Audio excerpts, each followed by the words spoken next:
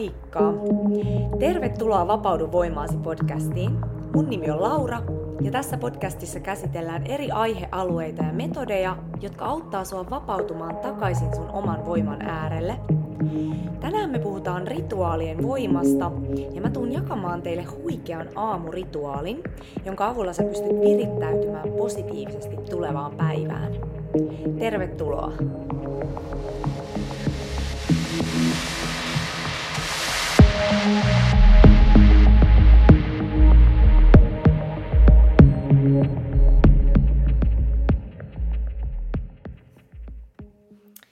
Moro moro! Hei! Tänään mä jaan teille tällaisen loistavan aamurutiinin, jonka tarkoitus on virittää sut hyville taajuuksille heti aamusta tulevaa päivää varten. Eli nyt mä haluankin kysyä sulta, että miten sä aloitit sun aamun tänään? Eli mikä oli semmonen ensimmäinen juttu, mitä sä teit? Kurkotit sä ehkä sun puhelinta kohti? Laitoit sä ehkä uutiset päälle? Nämä on varmaan tällaiset maailman suosituimmat aamurituaalit tällä hetkellä. Entä miltä se sun sisäinen puhe kuulosti heti aamusta? Eli monesti meillä saattaa käydä sillä lailla, että me noustaan sängystä vähän niin kuin väärällä jalalla. Ja sitten jos me ei osata katkaista tätä fiilistä, niin meidän koko päivästä saattaa tulla semmoinen negatiivinen syöksykierre. Ja vaikka sä heräisitkin ihan normaalilla ololla, niin sit jos sä alat heti aamusta lataamaan itseesi näitä negatiivisia uutisia, tai muuten vaan ihan turhia juttuja, niin silloin sä tiedostamatta sävytät sitä sun koko päivää näillä negatiivisuuden ja turhuuden väreillä. Eli aamuhan on semmonen pohja meidän koko päivälle.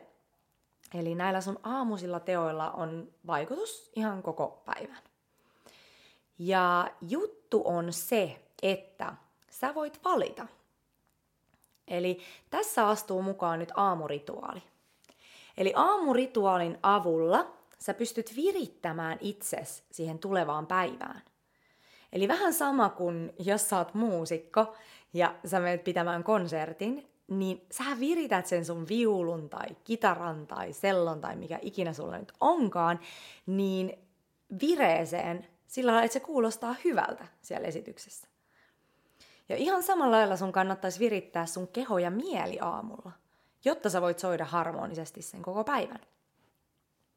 Eli itse mä aloitin aamu- ja iltarituaalit muutama vuosi sitten, ja ne on tuonut mun elämään tosi paljon sellaista vapautta ja tasapainoa.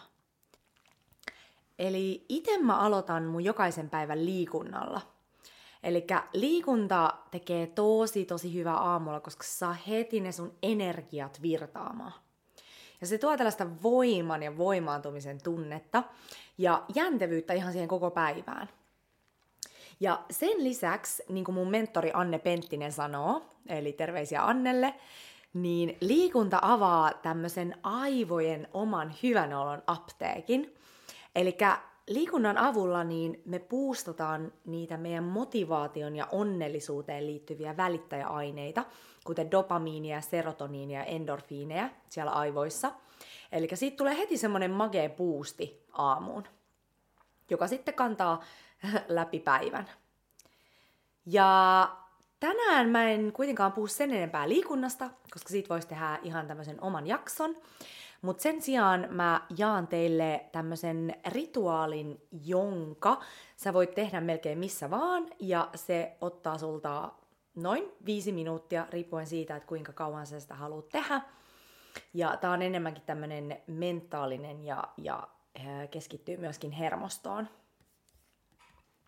Eli me tehdään tämän podcastin lopussa tämä koko homma yhdessä, ja silloin mä kerron vielä tarkemmin, että miten esimerkiksi toi hengitysharjoitus menee, ja kiitollisuus ja intentio, mutta ensin mä selitän nämä osa-alueet. Eli ensimmäinen osio on hengitysharjoitus nimeltä Kapalbhati. Eli Kapalbhati tarkoittaa kirkas kallo, ja se nimi tulee siitä, että tämä harjoitus on niin puhdistava. Eli tämä aktivoi sitä meidän 3. chakraa, joka on tuossa navan yläpuolella, eli Manipura chakra, Eli tätä sanotaan myöskin solarplexukseksi. Eli toi solar tulee siitä, että tämä hermotus tässä chakrassa niin haarautuu ihan samalla lailla kuin auringon säteet. Ja chakrathan on sellaisia hermoston valtateiden risteyskohtia, eli sellaisia hermoston keskittymiä, jossa on paljon energiaa. Ja tämä solar plexus on meidän oman voiman lähde. Ja sen lisäksi se on semmoinen paikka, jossa me haudataan myös paljon tunteita. Esimerkiksi ahdistusta ja pelkoa. Ja silloin kun me aktivoidaan tätä aluetta hengityksen avulla, niin me saadaan puhdistettua itsemme näistä negatiivisista tunteista. Ja sitä kautta me myös kirkastetaan se meidän mieli. Ja silloin kun tämä meidän Manipura chakra toimii optimaalisesti, niin meillä on semmoinen positiivisen itsevarma olo. Ja tämä chakra myöskin edustaa sitä meidän sisäistä tulta, eli sitä transformaation voimaa. Ja sen takia tämä hengitysharjoitus aktivoi sitä sisäistä tulta, mikä sitten taas energisoi meitä tosi hyvin siihen tulevaan päivään. Sen takia tämä on ihan mahtava just nimenomaan aamulla. Ja nyt tämän jälkeen, kun sä oot tehnyt tämän Kapalbhatin hengitysharjoituksen ja sulla on kirkas ja hyvä mieli, niin sitten on kiitollisuusharjoitteen aika. Eli tämä on semmoinen harjoite, missä sä tuot sun mieleen tai oikeastaan sydämeen yhden semmoisen asian, josta sä oot tosi kiitollinen siinä hetkessä. Eli se voi olla jotain ihan yksinkertaista, kuten vaikka esimerkiksi sun lemmikki tai joku sun ystävä, ehkä joku asia, mitä sulla on tapahtunut sillä viikolla. Ehkä se on joku sun piirre, mistä sä oot tosi kiitollinen. Eli mitä vaan ekana tulee mieleen. Ja tässä on vaan tosi tärkeää, että sä oikeasti tunnet sen. Eli kiitollisuus on sydämen värähtely. Eli sä et voi tuntea tätä kiitollisuutta ihan vaan mielessä. Eli silleen, että sä ajattelet, että okei, nyt mun pitää olla kiitollinen jostain, no mä kirjoitan sen tähän paperille ja ajattelen sitä. Ei. Eli sun täytyy tuntea se kiitollisuus sun sydämessä. Eli sitä on tutkittu, että silloin kun me koetaan tällaista aitoa kiitollisuuden tunnetta, niin meidän on ihan mahdotonta kokea negatiivisia tunteita samaan aikaan. Ja tosiaan niin sanotaan, että tämä kiitollisuus on yksi korkeimpia tämmöisiä tunnevärähtelyn muotoja. Ja se tuntuu tosi hyvältä. Ja meistähän kumpuaa tämmöinen elektromagneettinen säteily. Eli tämä on tämä meidän energiakenttä. Ja meidän sydämen säteilyvoima on paljon voimakkaampi kuin esimerkiksi meidän aivojen säteilyvoima, eli meidän mielen säteilyvoima. Ja tästä on tehty myös paljon tutkimuksia. Te voitte ihan vaikka katsoa Google Scholarista. Eli näissä tutkimuksissa todetaan, että sydämellä on moninkertainen värähtelyvoima verrattuna mieleen. Eli se värähtely ulottuu paljon kauemmas ja se on paljon voimakkaammin tunnettavissa. Ja tästä syystä meidän sydämellä on myös valtava vetovoima, eli tämmöinen magnetismi. Ja kiitollisuuden suhteen se tarkoittaa sitä, että jos sä tunnet kiitollisuutta siitä, mitä sulla on nyt tässä hetkessä, niin sä rupeat vetämään puolees paljon lisää tällaisia kiitollisuuden aiheita. Ja tästä syystä, jos me halutaan kasvaa, niin meidän pitäisi ennen kaikkea keskittyä olemaan kiitollisia siitä, mitä meillä on nyt tässä hetkessä jo nyt. Koska tästä lähtökohdasta ne hyvät asiat oikeasti lähtee moninkertaistumaan. Jos me keskitytään siihen, että me halutaan aina vaan lisää, koska me ei ole tyytyväisiä tähän hetkeen, niin me vaan ruokitaan sitä tyytymättömyyden tunnetta ja sitä niukkuuden tilaa. Eli keskity siihen runsauteen, mikä on tässä hetkessä. Yes. Ja sen lisäksi, kun me pidetään meidän sydän auki lämpimästi, niin se lämpöhän hohkaa meidän ympärille. Ja meidän ympäristö alkaa myös peilaamaan tätä samaa lämpöä meille takaisin, jolloin taas tämä hyvä moninkertaistuu. Ja tästä me päästäänkin sitten toiseen tosi mielenkiintoisen asiaan liittyen vetovoiman lakiin.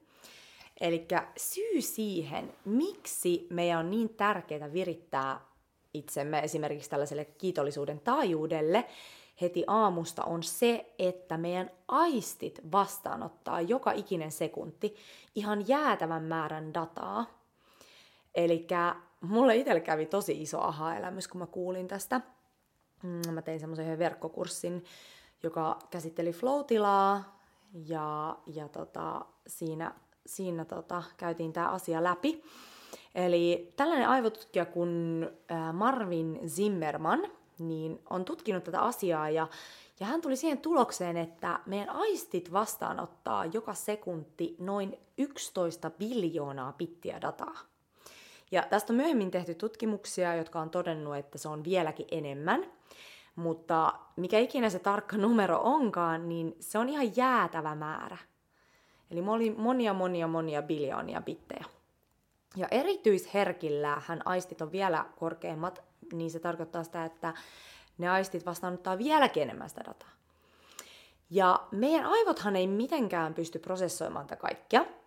Ja tästä syystä meidän aivot on rakennettu erottelemaan ja ikään kuin sorttaamaan tätä informaatiota sillä lailla, että se erottaa sieltä sen kaikista oleellisimman datan.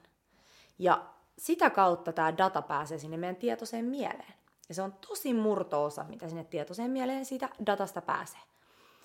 Ja tässä tullaan nyt siihen, että jos sä et tee tietoista tällaista virittämistyötä, niin meidän aivothan on biologisesti viritetty selviytymään. Eli tästä syystä me rekisteröidään niin kovin helposti kaikki tällaiset negatiiviset asiat, eli mahdolliset vaaratilanteet. Mutta meillä on valta vaikuttaa näihin meidän mielen filttereihin juurikin tällaisilla erilaisilla tietoisuusharjoituksilla. Ja sitä on tutkittu, että just nimenomaan kiitollisuuslista on yksi näistä tehokkaimmista keinoista lisätä sitä positiivisen datan pääsyä sinne meidän tietoiseen mieleen.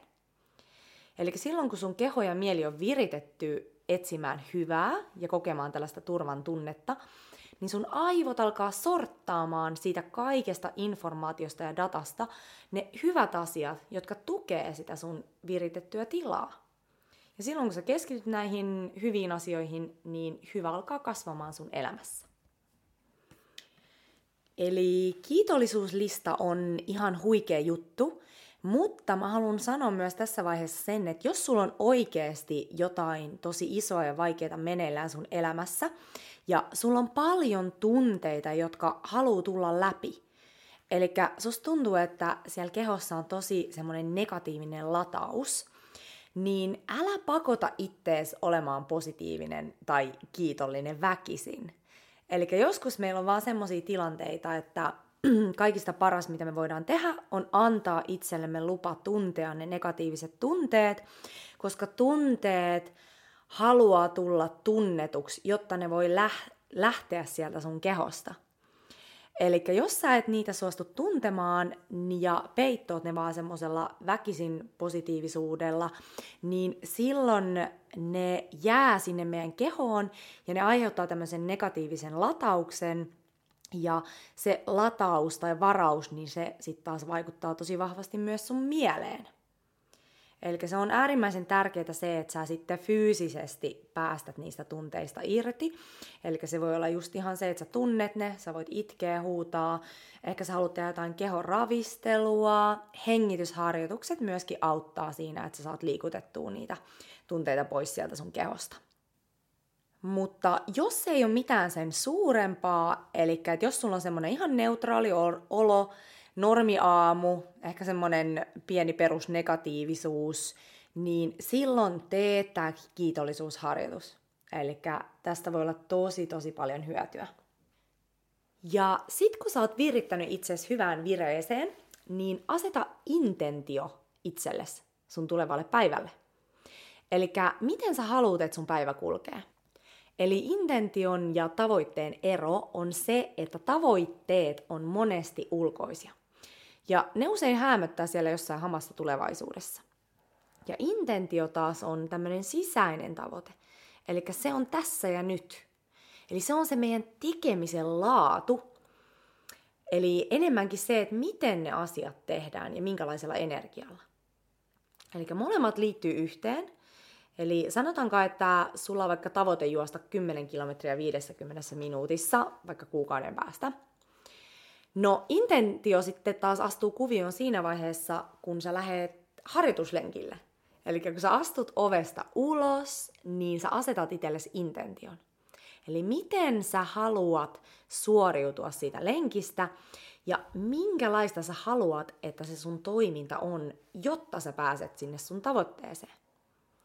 Eli esimerkiksi sä haluat juosta tänään 10 kilometriä 60 minuutissa.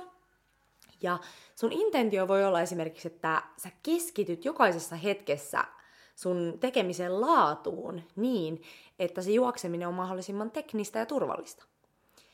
Lisäksi mun intentio voi olla, että sä haluat puhua itsellesi tosi kannustavasti, jotta sun sisäinen motivaatio säilyy pidemmälle. Eli että sä puhut nätisti itsellesi jokaisessa hetkessä. Sekä sitten, että sä pysyt vaikka tietoisena siitä, että missä ne sun rajat jokaisessa hetkessä oikeasti menee, jotta sä pystyt leikitellä niiden kanssa niin, että sä kehityt jokaisessa hetkessä. Ja nyt jos ajatellaan tätä aamuintentiota, niin se voi olla esimerkiksi se, että tänään sä päätät pysyä jokaisessa hetkessä todella läsnä, niin että sun ei tarvii vaikka koko ajan kurkottaa sinne sun puhelimeen. Se voi olla esimerkiksi, että tänään sä haluat pysyä mahdollisimman auki ihan tällaisille uudenlaisille tavoille tehdä töitä ja asioita. Sitten se voi esimerkiksi olla, että okei, että tänään sä haluat olla mahdollisimman utelias ja tavata vaikka uusia mielenkiintoisia ihmisiä. Eli tällaisia voi olla intentiot. Eli tässä tullaan taas siihen, että sä virität ne sun aivojen filterit huomaamaan ne asiat, jotka vastaa tätä sun intentiota.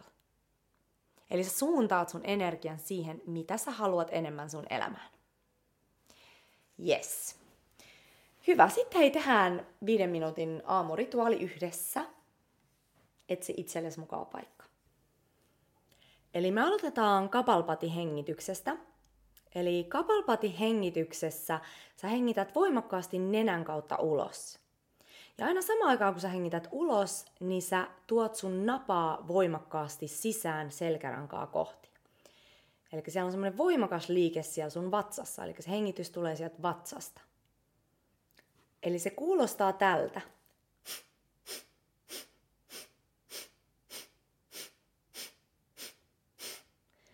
Eli siellä on tosi voimakas se uloshengitys sieltä nenän kautta ja samaan aikaan vedät napaa voimakkaasti sisään. Eli siellä on semmoinen pumppaava liike. Ja sä voit aloittaa hitaammin ja sitten heti kun se sujuu, niin rupeaa vaan ottaa lisää nopeutta. Eli me tehdään 20 hengityksen kierros ja sen jälkeen me hengitetään voimakkaasti sisään, keuhkot täyteen. Sitten me pidätetään meidän hengitystä, mä lasken 10. Ja sen jälkeen hengitään suun kautta ulos. Ja sitten sen jälkeen sä voit jatkaa toisella kierroksella ja jopa 3, jos siltä tuntuu. Mutta tänään me tehdään yhdessä vaan 1 kierros. Hyvä. Hei, avaa sun rinta, ota hyvä asento. Silleen, että sulla on tilaa hengittää. Sä voit sulkea silmät, rentouta sun kasvojen lihakset. Tyhjennä sun keuhkot. Ja hengitä nenän kautta sisään. Ja aloitetaan.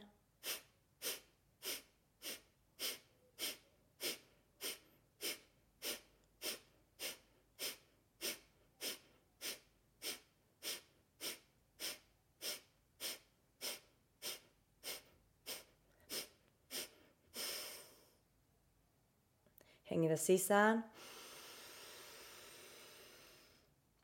Ja pidätä 10, 9, 8, 7, 6, 5, 4, 3, 2, 1.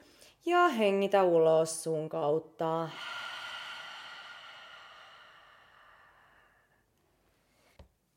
Hyvä. Eli sä voit itseksesi siellä tehdä vähän pidempiä kierroksia, tai sitten vaihtoehtoisesti sä voit tehdä useampia kierroksia.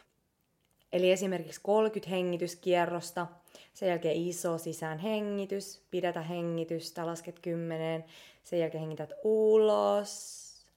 ja sitten uudestaan toinen 30 setti ja niin edelleen. Mutta tehdään nyt me vaan tässä tämä yksi, koska tää on vähän hassua tehdä tälleen audion välityksellä. Ja hypätään seuraavaan teemaan, eli kiitollisuuteen. Eli nyt tuo sun mieleen joku semmonen asia, josta sä oot todella kiitollinen tässä hetkessä. Joku semmonen asia, josta sun on helppo tuntea semmoista syvää kiitollisuutta. Se voi olla joku ihminen sun elämässä, se voi olla joku asia, mitä sulle on tapahtunut, se voi olla joku piirre sussa itsessäsi, se voi olla ehkä sun lemmikki. Eli mitä ikinä se on, niin todella tunne se siellä sun sydämessä. Tunne, kun myös kiitollisuuden tunne kasvaa, kun sä kiinnität siihen huomiota. Ja se pikkuhiljaa se lämpö alkaa täyttämään sun koko kehon.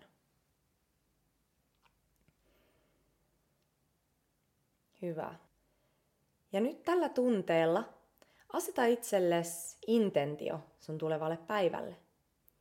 Eli intentio on se sisäinen tavoite ja se tekemisen laatu. Ja minkälaisia tunteita sä haluat esimerkiksi tuntea sun päivän aikana ja mihin sä haluat keskittyä. Sä voit myös asettaa tämän intention jollekin tietylle tapahtumalle, mitä sun päivässä tulee tapahtumaan. Ehkä joku tärkeä tapaaminen tai palaveri. Yes, hyvä. Ja nyt näiden 3 teeman jälkeen niin sulla pitäisi olla hyvä lähtökohta lähteä päivän viettoon. Eli ensiksi sä teet kapalpatihengityksen, saat energiat virtaamaan, sä energisoit sun koko kehon, sä puhdistat sun mielen, sun tunnelatauksen ja sit sen jälkeen sä tunnet kiitollisuutta, teet sen kiitollisuusharjoituksen ja sit vielä lopuksi asetat itsellesi intention ja tällä setillä on tosi hyvä lähteä uuteen päivään. Hyvä. Semmonen podcasti tänään. Kiitos tosi paljon kun kuuntelit. Mä toivon, että sä otat tämän rituaalin käyttöösi. Ja muuten niin me kuullaan ensi kerralla ja oikein ihanaa aamun, päivän, illan jatkoa sinne, missä ikinä oletkin. Kiitoksia. Heippa!